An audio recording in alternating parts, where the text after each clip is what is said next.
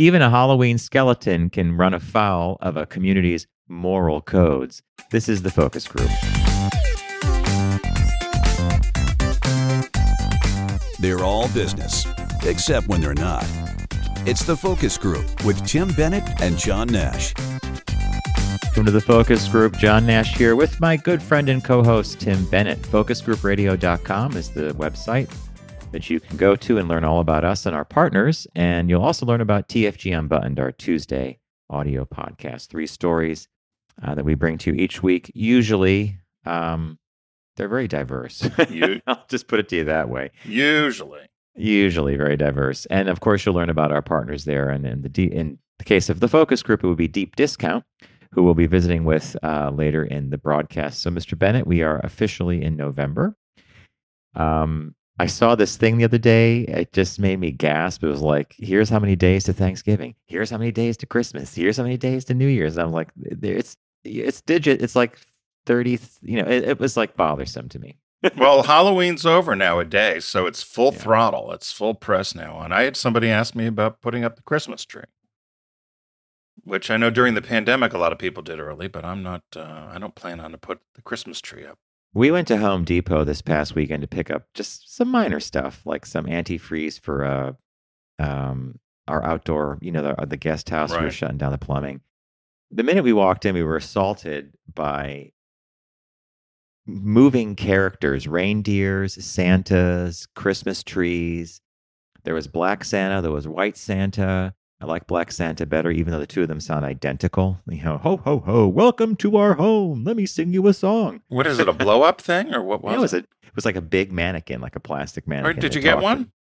No. You should put them all on your porch. You should get them. $298. You could buy every one of them. The Rudolph. Put them on the porch. Yeah, put them on the porch. Put them on the roof, strap them to the roof. They'll be worth money someday, like those blow molds. Somebody had shown on one of these sites those, when we were growing up, the toy soldiers or the soldiers are those things that were about 3 feet tall and Santa that you'd strap to the chimney. They're worth hundreds of dollars now. There was a woman. I was up at this place in Lancaster County where they do these, where our friend Bruce has his antique place. And this woman has a Christmas shop. That's all she does is Christmas year round. She was all upset. She had a whole truckload of blow molds offered to her for $300 and she didn't take it. $300. $300. She was packed with new, like vintage stuff they were clearing out a warehouse from the 60s.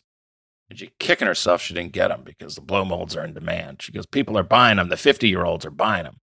Old Christmas stuff, sure. Yeah. Which I thought, I'm sure we have a blow mold somewhere. I don't know. Non sequitur to the holidays. Some listener feedback. One of our listeners, Brian, who actually was one of our Criterion winners, he caught more than one film. He sent an interesting note in about, we've been talking, now and then you and I talk about EVs and about some of the issues that may pop up with them. In particular, he mentioned that our concern, or we've talked about in the past, some of this issue of replacing batteries. Mm-hmm. And he actually brought up a great point that many of the manufacturers have long warranties on their batteries. 8 years or 100,000 miles is not an unusual warranty. And in most cases, the need to replace a battery is rare, and it usually is because of an accident. So if you're, and he's an EV driver, and I think he's expecting his third, so quite happy. And a couple listeners also chimed in with how they were really pleased with the vehicles. And one of them said, every time you go to sleep at night, the car gets a full tank. Because when you think about it, you're charging it up. So in the morning, you're getting a full tank. So I guess it's a situational based thing, right? Well, if you have a lease, but it then goes back to eventually the battery will need to be replaced.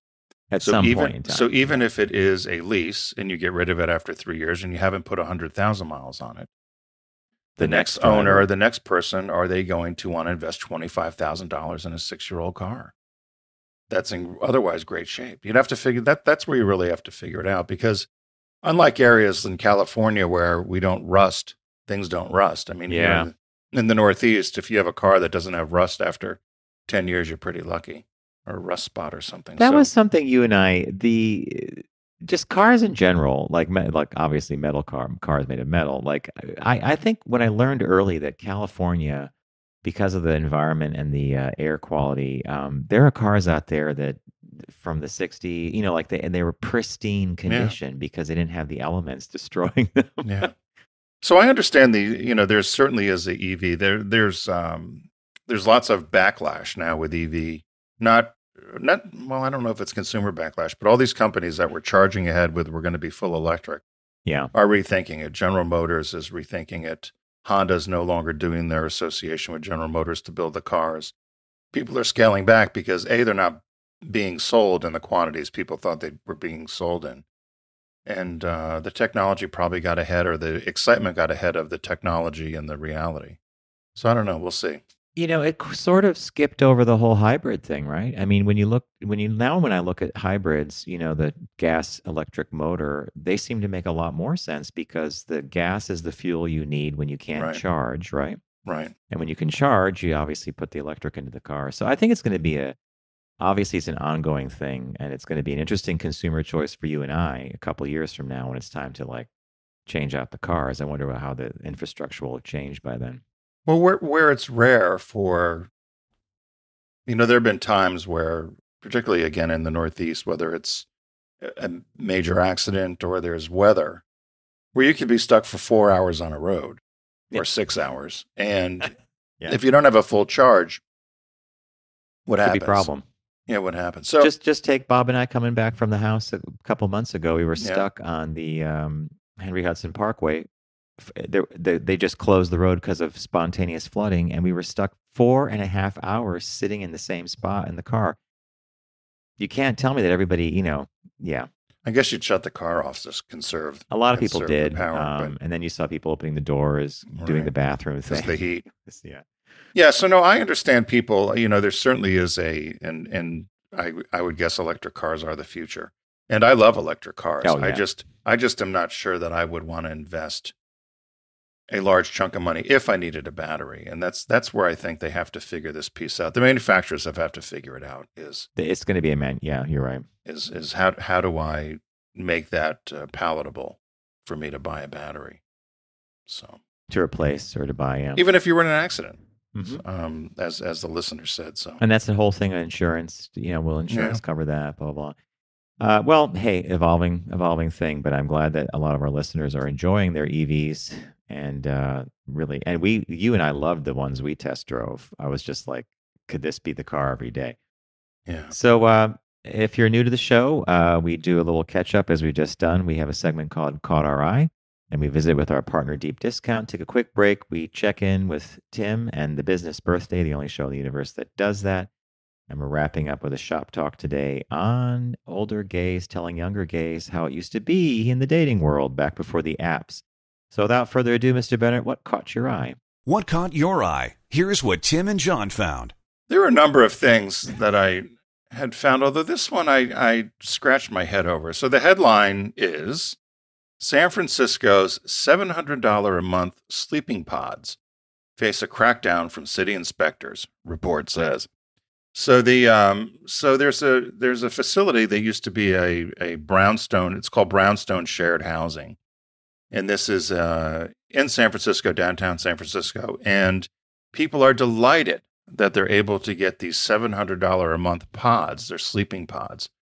They're stacked. If you're watching the video, John will show the picture, but they're stacked very much like IKEA beds.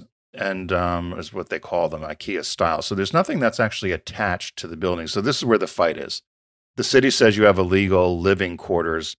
The people at Brownstone say not really, because we're not attached to anything, which is what the planning commissioner, what the building inspector would say in terms of zoning. So it's a little bit of a fine line there. But the permit, they have 28. So Brownstone Shared Housing filed a permit for this 28 bunk style housing pods for people in the city. They're 4 feet by 3.5 feet, about the size of a twin bed. Oh my God. And what's happened is people are renting these for $700, and then there's a shared space. So there's a shared living area, living room, and they all share a bathroom. And so these have been very successful. The company says it rents the pods out to tech startup founders and other industry workers who cannot afford the rental prices in the San Francisco Bay Area, which is the most expensive real estate in the country, they said. The Mint Plaza location in Soma, for instance, where you would want to live in San Francisco, you would have to, at a minimum, shell out $3,400 a month for a 1-bedroom in that neighborhood, which is just a okay place. So they talked to this guy that is excited that's rented one of these $700 a month pods. And his name was, I think his name was Christian. But anyway, he was excited by the fact because he said otherwise he had held off on moving from Illinois to the Bay Area. He's starting working for an AI company, artificial intelligence company. And he said that he was going to either have to figure out some other sort of living quarters, but this pod for $700 a month showed up, and he said it was a godsend. It allowed him to move to California and start his high-tech business and not break the bank. So he's very excited about it and hopes that they stay around and stay in business. He said even though it's the size of a twin bed and not very large, it gets the job done. Really, all you just need is a place to sleep. Yeah. Yeah. I'm. So they asked him how it's been living in this kind of communal atmosphere, because essentially you're sleeping in this closet, right? And then you mix in with people. He said, just in the first couple of days, I met some of the smartest people I've met in my entire life. This is one of the reasons I've come to San Francisco and why I'm living and staying the way I am. They do a sidebar, and he says, this is why I'm living in a pod. He says, a recent report by Zillow, however, found that rents are starting to fall in San Francisco because the city's been beset by rising crime and an exodus of companies. I don't know. When he says he met some of the smartest people he's ever met, I'm not so sure you're so smart. You read my mind. I'm like, okay, when did this occur? Like when he's in one of the stalls, hey, could you toss me a roll of clean toilet paper? I mean, this is the whole thing about this communal living, right? It's shaving, showering, going to the bathroom. You're in the living room. I guess everybody's on headphones and watching their laptops as if they were TVs. I mean, it's like a hotel, but no, Japanese has these little pod things. It's like a hostel. Yeah, right? In Japan, you're exactly right, John. That's exactly what it's like. Except the hostel, you might have a bunk bed. I often wonder, these obviously aren't private. I was trying to figure out how they closed. I couldn't actually see in the pictures. Is it just a curtain? Or is it a door like you would have on a train and a little, you'd be in a little compartment on a train? Sleeper car. Yeah. So I was trying to figure this out, but I thought, man, people's sleeping habits are nasty. Mm-hmm. Snoring, burping, farting. So you have to get up and use the bathroom at night. Who knows what's going on in this place? I'd be curious to take a look. See what's going on at night. But imagine spending $700 just for that. You read my mind, because then I thought, okay, so where are you eating? If there's no kitchen and you're not buying your groceries and you're eating out, you're not saving money there, right? No. If everything you do is takeout, you're not saving money. So let's say you had, I don't know, $400 or $500 a month. Is that even reasonable? Is that too low, too high for groceries or for food? Well, you'd have to guess in San Francisco a minimum breakfast. Say you only do $2 meals. Yeah, but minimum would be 10 for a breakfast, right? If you grabbed a bagel and a coffee or a juice or tea or something. Mm-hmm. But lunch or something, it's got to be $30 for lunch. Be. New York City, you and I could not go out, two of us, for lunch for under $60. And we didn't drink. We weren't extravagant. We'd get a salad. Or our extravagance was the brownie at the brownie. I love that brownie. The Croton on the Hudson. The Croton Reservoir. That's still, I was telling Richard that the other night. That is still, we were at a restaurant that had a brownie sundae like that. It was the brownie with the whipped cream and the walnuts. Mm-hmm. Oh, that's a good sundae. That was a good The waiter knew us, and he got socks out of the deal too. So. That was a good dessert. Yeah. Yeah, I like that. So this one, I'm hey, look, I guess it's still coming in under $3,400, but there you go. Well, if you would move to, I know in New York City, one of the issues was with a lot of people when we were getting out of college, people would share maybe a 1-bedroom, right? Yeah. If you were in a really nice area, non-rent controlled or something, you'd share 1 bedroom. And instead of having the quote unquote living room, maybe you put a bed in there, or you just both put your beds in the 1 bedroom, right? In order to live in Manhattan.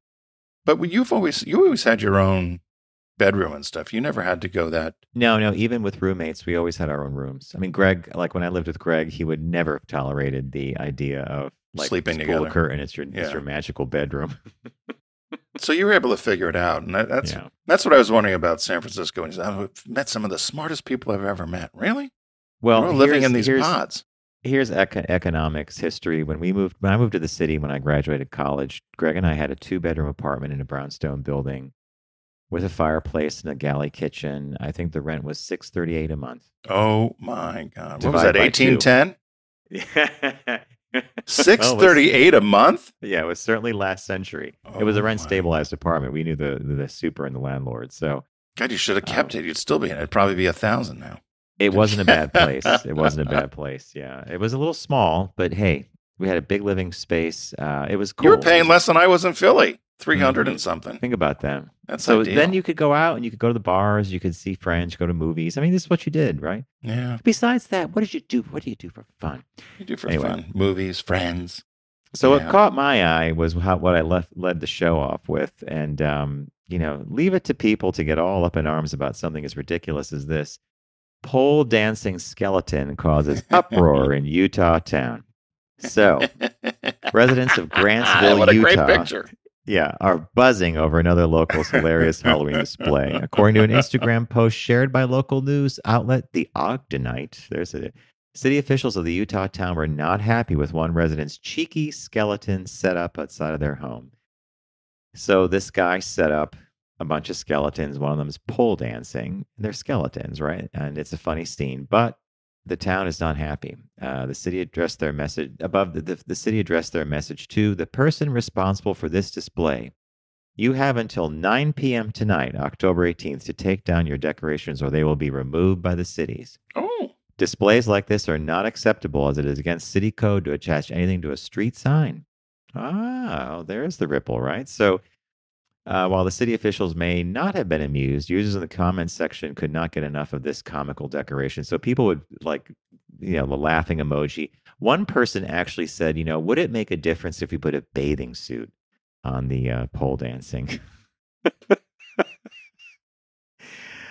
Only in Utah, right? Like, it's just a bunch of skeletons. so is that somebody's? So that is an actual street sign then? See, I thought Yes, that was, apparently the pole that the skeleton is dancing on is in fact a corner. It's a street sign. So this guy set up, if you're not watching on our video, this guy took like 3, these folding camp type chairs. And in Right. the chairs there's 2 of them. He put these 2 skeletons that are facing kind of up, looking at the pole dancer. The skeleton that's pole dancing is upside down. There's like a tutu or some lacy thing around its waist covering it. It's totally hilarious and just kind of like, I would. You know what kinda else I bummed out. noticed here is they were very creative there. They should spend a little time on their lawn if that's their lawn.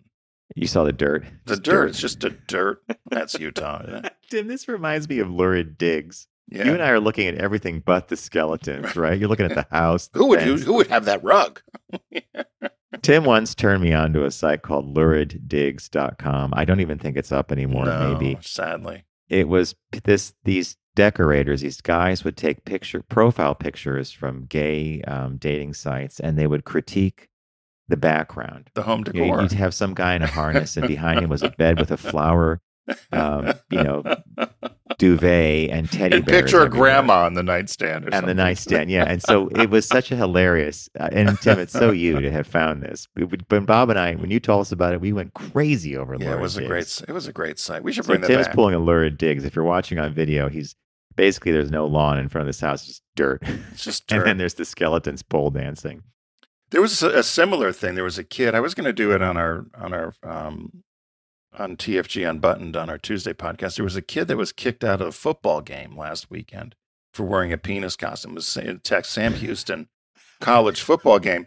You know, like the kids that would wear the blow up like dinosaur or whatever, and the head would move. I've seen So this these. kid was in a huge penis, and he got kicked out of the football game because it wasn't appropriate for his Halloween costume. But the crowd was going wild and quite. And they loved it. Oh, it was hilarious. It was one of these huge things, and it was bopping around. They had the 2 big balls in the front.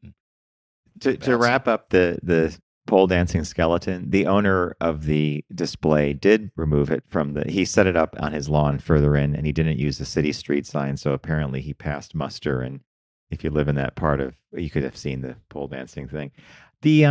The penis costume, I've only seen that once before, and I can't remember where. It's like when people dress as a T-Rex, right? Yep. It's the Yep, the same blow-up exact thing. So this was a giant penis, and he took it to he wore it at the football game because everybody was to dress in costume, and he was kicked out.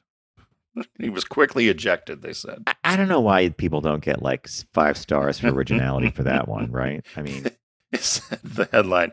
He was quickly ejected. He got too cocky, said one.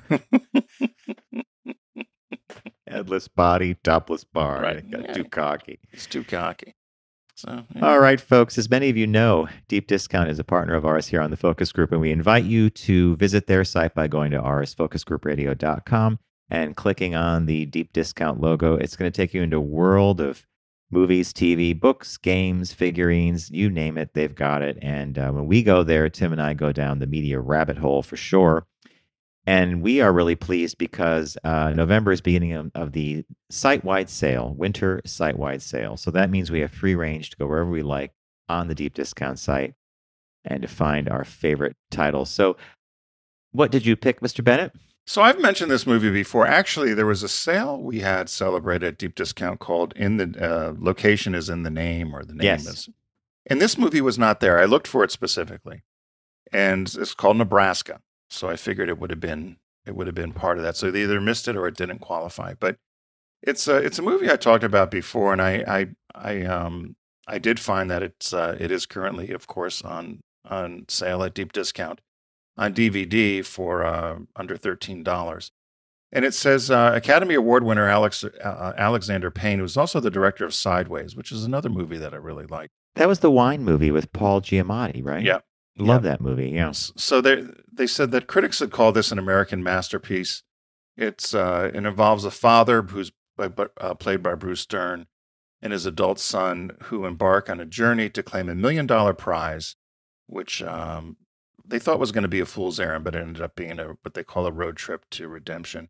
It says it's one of those movies you'll watch over and over again. And so I always like adding those sort of movies to my collection because they're things you won't get tired of. The other thing about this movie, shocking to me, is I never see it replayed anywhere. You know, sometimes good point. Good. Sometimes you mean like there's on movies, TCM or, or sometimes on some of the pay channels you might wander through and find something. You know, I like Fried Green Tomatoes. I usually stop and watch that, or I'm sure you with a lot of your sci-fi things, even though you could probably in your sleep recite it, you'll watch it. You know, because it's just, this movie also though.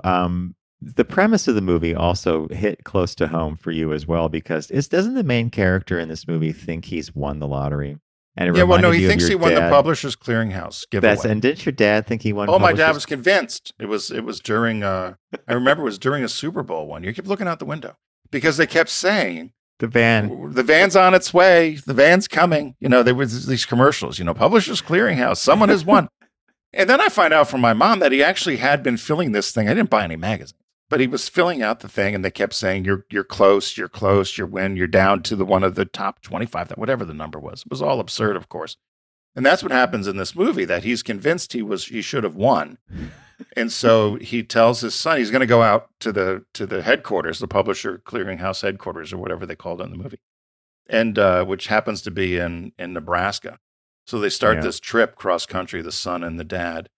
And the movie's shot in black and white, right? Yeah, it's all black and white. Which I think adds another whole dimension to it, like an authenticity, almost like a newsreel kind of. But I remember trying to explain to my dad that, he was convinced, because they told him he had won. It says you're a winner. You open it up and he had all the stuff there and all you have to do is do this and send it back. And then they tell you again, you made the next level. I don't think those things happen anymore. I don't Publishers Clearinghouse still does its thing, but maybe it's online now. I don't know. Yeah, no, my mom, she whenever I visit her, she loves the mail, and she still gets that stuff in the mail. Does she open that stuff or just throw it away? No, she puts it aside. She's like, "Honey, nobody wins," and she just puts it aside. Just, "Honey, nobody wins." I'm like, "Yeah, Mom, I know." Although your mom, if you remember as a sidebar, one time you and I were pulling a prank in town and your mother said, nobody will ever print that. We did a letter to the editor, remember? Local paper. And your mother's laughing. She goes, nobody's going to read that. It was so absurd what you and I wrote. And she said, nobody's going to print that. And sure enough, it was in next week. She was shocked and she loved it. All right. I picked a movie that many have seen, but I think it's worth rewatching. It's almost 20 years old if it's not celebrating its 20th anniversary now. And it's The Nightmare Before Christmas, which is, the stop motion movie by, it's released by Disney, but this is Tim Burton's The Nightmare Before Christmas. You know, when it came out, if you actually Google some of the reviews when it came out almost 20 years ago, it was a movie that was respected for the craftsmanship, and they thought it was an original and clever story, but it wasn't like a favorite. It's grown over the years to become this kind of Halloween cult classic movie. And now you go by people's houses and there's Jack Skellingtons. And, you know, I watched it recently on a restored copy on Blu-ray. It sparkled. It was beautiful. And the artistry of stop motion puppetry to me is always something I've loved. Both Tim and I grew up with Davy and Goliath, Gumby and Pokey, and these are all stop motion things, right? So, and even my nieces grew up with Wallace and Gromit. So I'm attracted to the art form, but I also think the story and the idea is hilarious of Jack Skellington falling into Christmas land and what happens when you mash up Christmas and Halloween. So I recommend The Nightmare Before Christmas. And our new release this week is Mission Impossible: Dead Reckoning Part 1. You know, I feel like FOMO, like fear of missing out. Like a lot of folks I know tell me that I'm missing out on the Mission Impossible movies and that they're really well done and the action sequences are great. So I need to hop on the Mission Impossible bandwagon, but this is the latest and it got great reviews. And Tom Cruise did in fact do most of his own stunts in the movie, which is amazing. Yeah, people do talk about these too. Mm-hmm. They do, as much as Tom Cruise may have been maligned in the press over the years for his Scientology beliefs. They do give him lots of credit for these Mission Impossible franchises, and I've not seen any of them. I must admit, I don't. Neither have I. And friends will say, "How are you crazy? They're on all the time, whatever." So I need to start from the first of his movies and move through the Mission Impossible catalog and see what they're like. Because as a kid, I loved the original TV show with Leonard Nimoy, the whole bunch.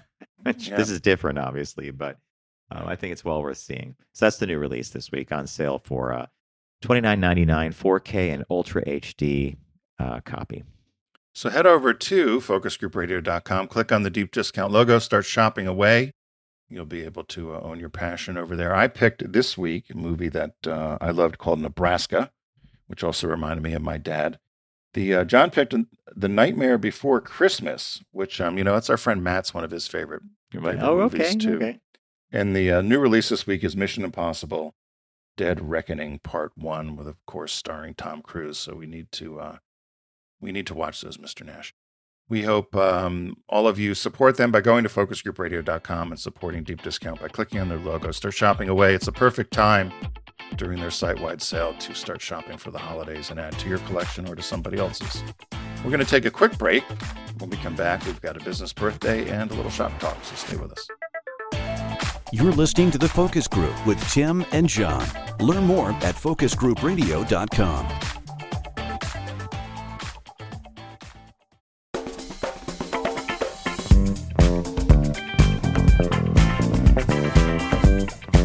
Now back to The Focus Group with Tim and John. Available pretty much everywhere. Welcome back to The Focus Group. John Nash with Mr. Tim Bennett. FocusGroupRadio.com is our site. You'll learn all about us there, including our partners, Deep Discount, which we just had a fun segment with. And there you go. That's all you need to know. Oh, you also learn about TFG Unbuttoned. But if you are already following us, that's probably popping up in your podcast feed of choice. So without further ado, the only show in the universe that does this, our business birthday. Everyone does celebrity birthday greetings, but The Focus Group is the only show in the universe that celebrates business birthdays. It's already November 1st. Can you believe it? So celebrating today, born in 1863. November 1st, 1863, is George Safford Parker. Did you know George? I know his products well, and I love this business birthday, so continue. So George was an American inventor and industrialist, but in reality really was the founder and the inventor of the Parker Pen Company, and also was one of the first to get a patent on a fountain pen. So as we said, he was born November 1st, 1863 in Shullsburg, Wisconsin. And he worked for many years in Janesville, Wisconsin, for telegraphy. And so he would send messages or whatever. This is pre, Morse code or anything. So he was a telegraph operator? Yeah. Okay. But he had a sideline business repairing and selling fountain pens. So there was an issue with fountain pens of constantly leaking Dry ink. up. or getting dry, and they were unreliable. So he would work and work and work on these fountain pens, fix them up, particularly for kids in school, and then get them back to them. And he thought, well, I should go into business doing this. So in 1888, he founded the Parker Pen Company.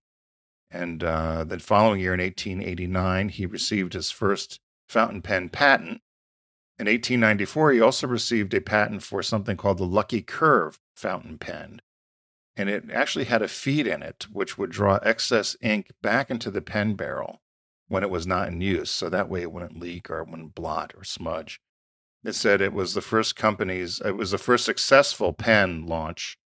First company in 1899 was called the Parker Jointless. And so this Lucky Curve technology he did was found in many of his pens in various forms. They said up through 1928. Factory was in Janesville, Wisconsin. And at the time in 1908, when he built the factory, it was the largest pen manufacturing facility in the world. And Parker became one of the world's premier pen brands and one of the first brands with a global presence. They said from 1920s to 1960s, before the development of the ballpoint pen, Parker was either number 1 or number 2 worldwide in instrument sales. He also invented something called Quink, which was quick drying ink, which also eliminated the need for blotting. He also developed the most widely used fountain pen model in history in 1941, called the Parker 51, which sold over $400 million worth of sales in its 30-year history. That's an awful lot of pens. He had grew to have manufacturing facilities in Canada, the UK, Denmark, France, Mexico, Pakistan, India, Germany, Brazil, and Argentina. And so throughout the Parker pen history, which is still in existence today, they had all kinds of different ingenious ways of creating pens and different pens and smaller pens and using plastics and nylons, all kinds of things. The company was eventually sold to Gillette, which I was surprised about. And they ended up selling it to Newell Rubbermaid. And they moved the headquarters out of the U.S. to England. So it's currently in England right now. But also part of the conglomerate that has Liquid Paper and Papermate and Sharpies and so forth. He died in the hospital, said, after a short illness at 73 years old. In his obituary, it said, Mr. Parker was the leading manufacturer of pens, pencils, and ink in this country, and from time to time would also experiment with other forms of fountain pens. He was instrumental with also introducing varying colors of ink and was the first to make red ink popular in a fountain pen. He introduced that in 1949, so we could thank him for red ink, which I am actually using today. I got a red All right. pen. So when you were, Parker was like the gold standard in pens. And I remember once I was given a pen and pencil set by Cross, was it? Mm-hmm. Cross Pen and Pencil. But then I also received a Parker pen that same year, and it was clear from the weight of it. And it was just one of my favorite writing instruments. So I think this is really cool. And I never knew the story behind this. So, they also have, they had something called there's also still a line of pens called the U.S. Presidential Parkers. It was the favorite pen of President Kennedy. Really? And they said he used it for signing legislation. He also gave them a lot as gifts. They said presidents from Kennedy to Clinton used Parker pens for most of these purposes whenever they would sign legislation. You see them make a small little line or something. So they said, for instance, Lyndon Johnson gave over 60,000 Parker pens away. 60,000? For people who would visit the White House and so forth. And they said he would use up to 75 pens to sign each document and bill. So he would just do a stroke, put down the pen, do a stroke. So Lyndon Johnson was a huge fan. Kennedy, Clinton as well. There's actually a Bill Clinton Parker insignia set that you can still find. And this makes me want to go out and buy a Parker pen. They said now, though, however, after Parker ceased to be an American-owned company, of course, later presidents had to switch. And now they use, which you mentioned earlier, AT Cross pens, which are still made in the U.S.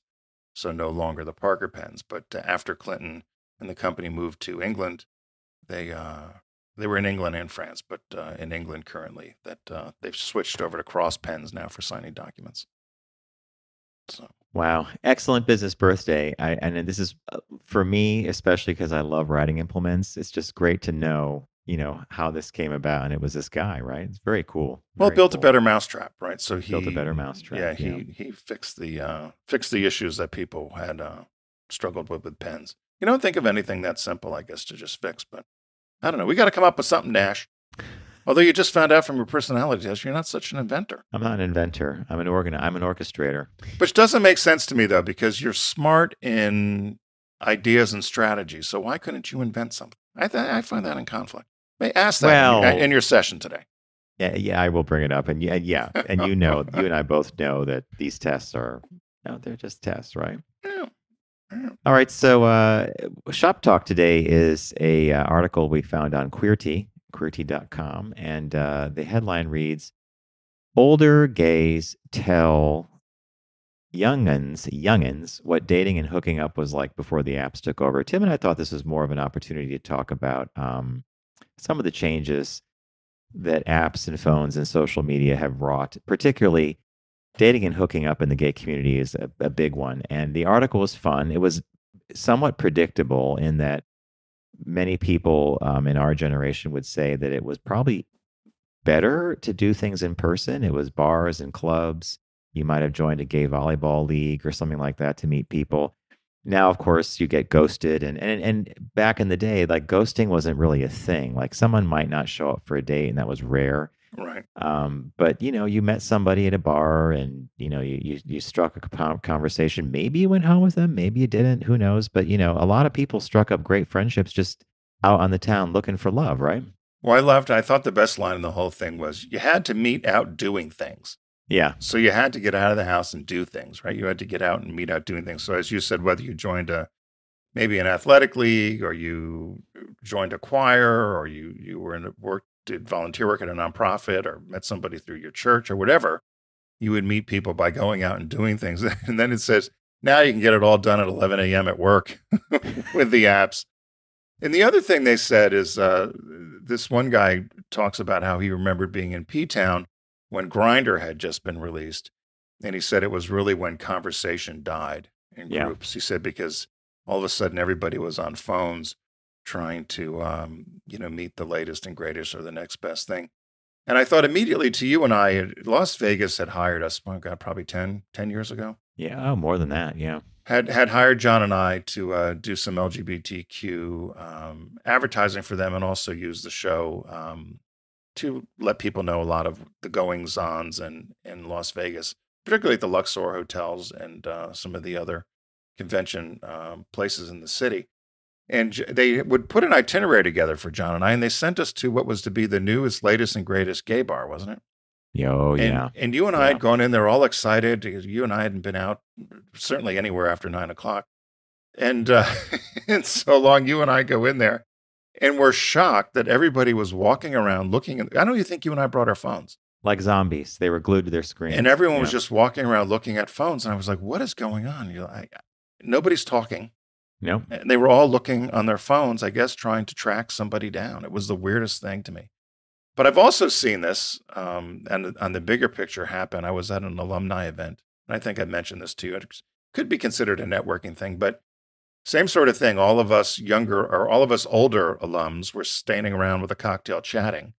And anyone born or went to school or graduated after, say, 2005 or 6, were in the corner on their phones, just looking at their phones. And one of the women, I remember one of the women looked at me and goes, they have no idea what they're missing.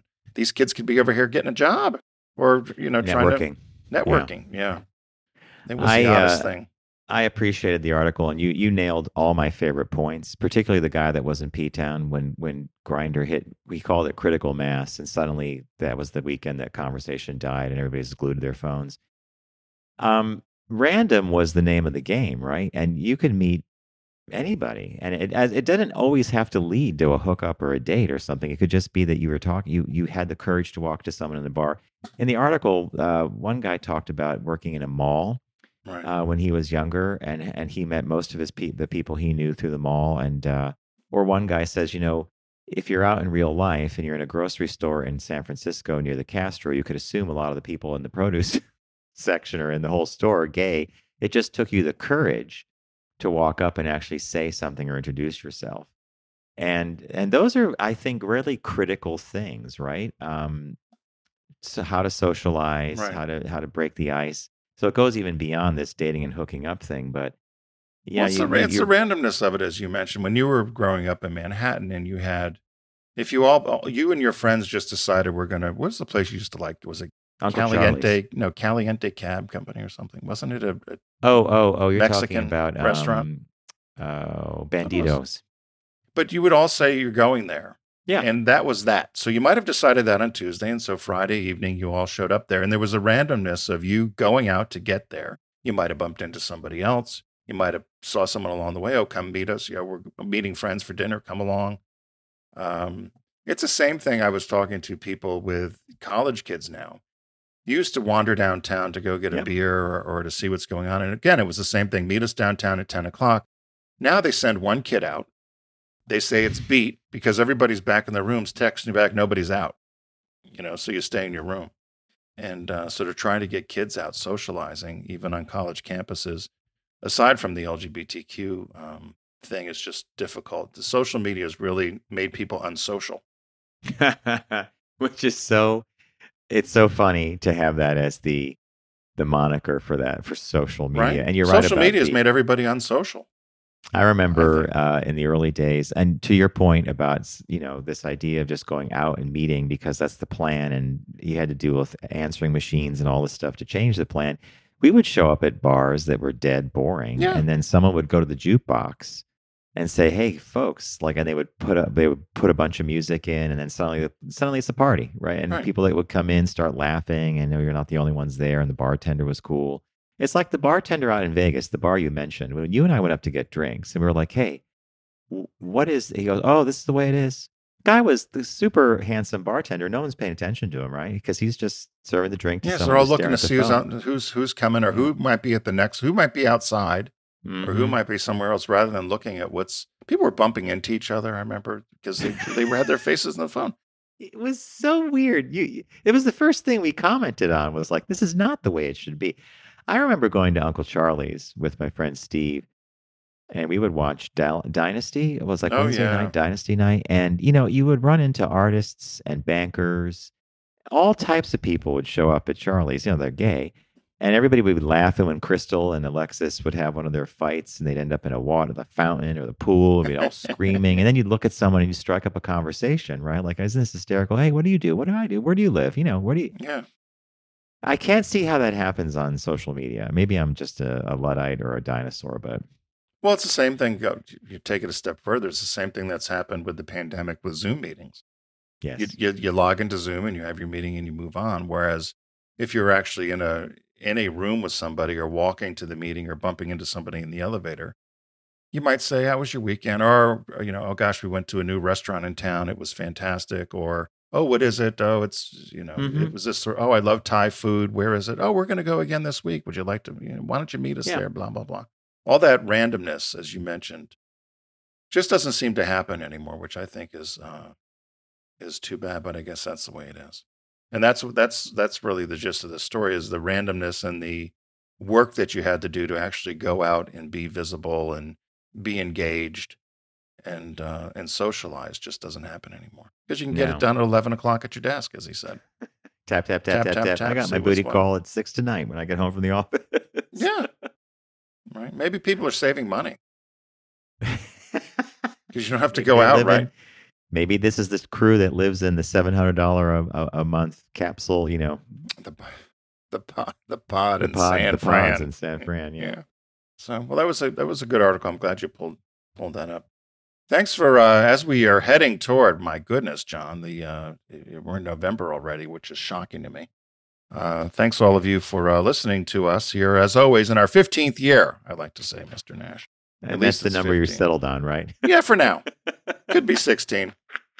Somebody, a little Spike's Yeah, age. Somebody Don't was you telling love Tim? Yeah, for now. Well, I think 2008 is when we started, Mhm. March It is, 2008. So is that 15? I think so. You and I have never been good at math. Grammar either, but Yeah. So thanks for joining us, and thanks to our friends at Deep Discount. It is a site-wide sale going on at Deep Discount. John, had picked the movie The Nightmare Before Christmas. I had picked the movie Nebraska. And the new release this week is Mission Impossible Dead Reckoning Part 1, starring Tom Cruise. So be sure to head over to Deep Discount, start shopping away, and getting a jump start on your holiday shopping. Be sure while you're at Focus Group also to pay attention to our other media, which is our podcast, TFG Unbuttoned, which is released on Tuesdays. So you'll find all of it there at our website. And remember, don't text and drive, arrive alive, crazies. So that's it. Have a good week. It's The Focus Group with Tim Bennett and John Nash. Accessible on all platforms. Subscribe, like, and rate us on your platform of choice. Learn more at focusgroupradio.com. That was a stunning focus group.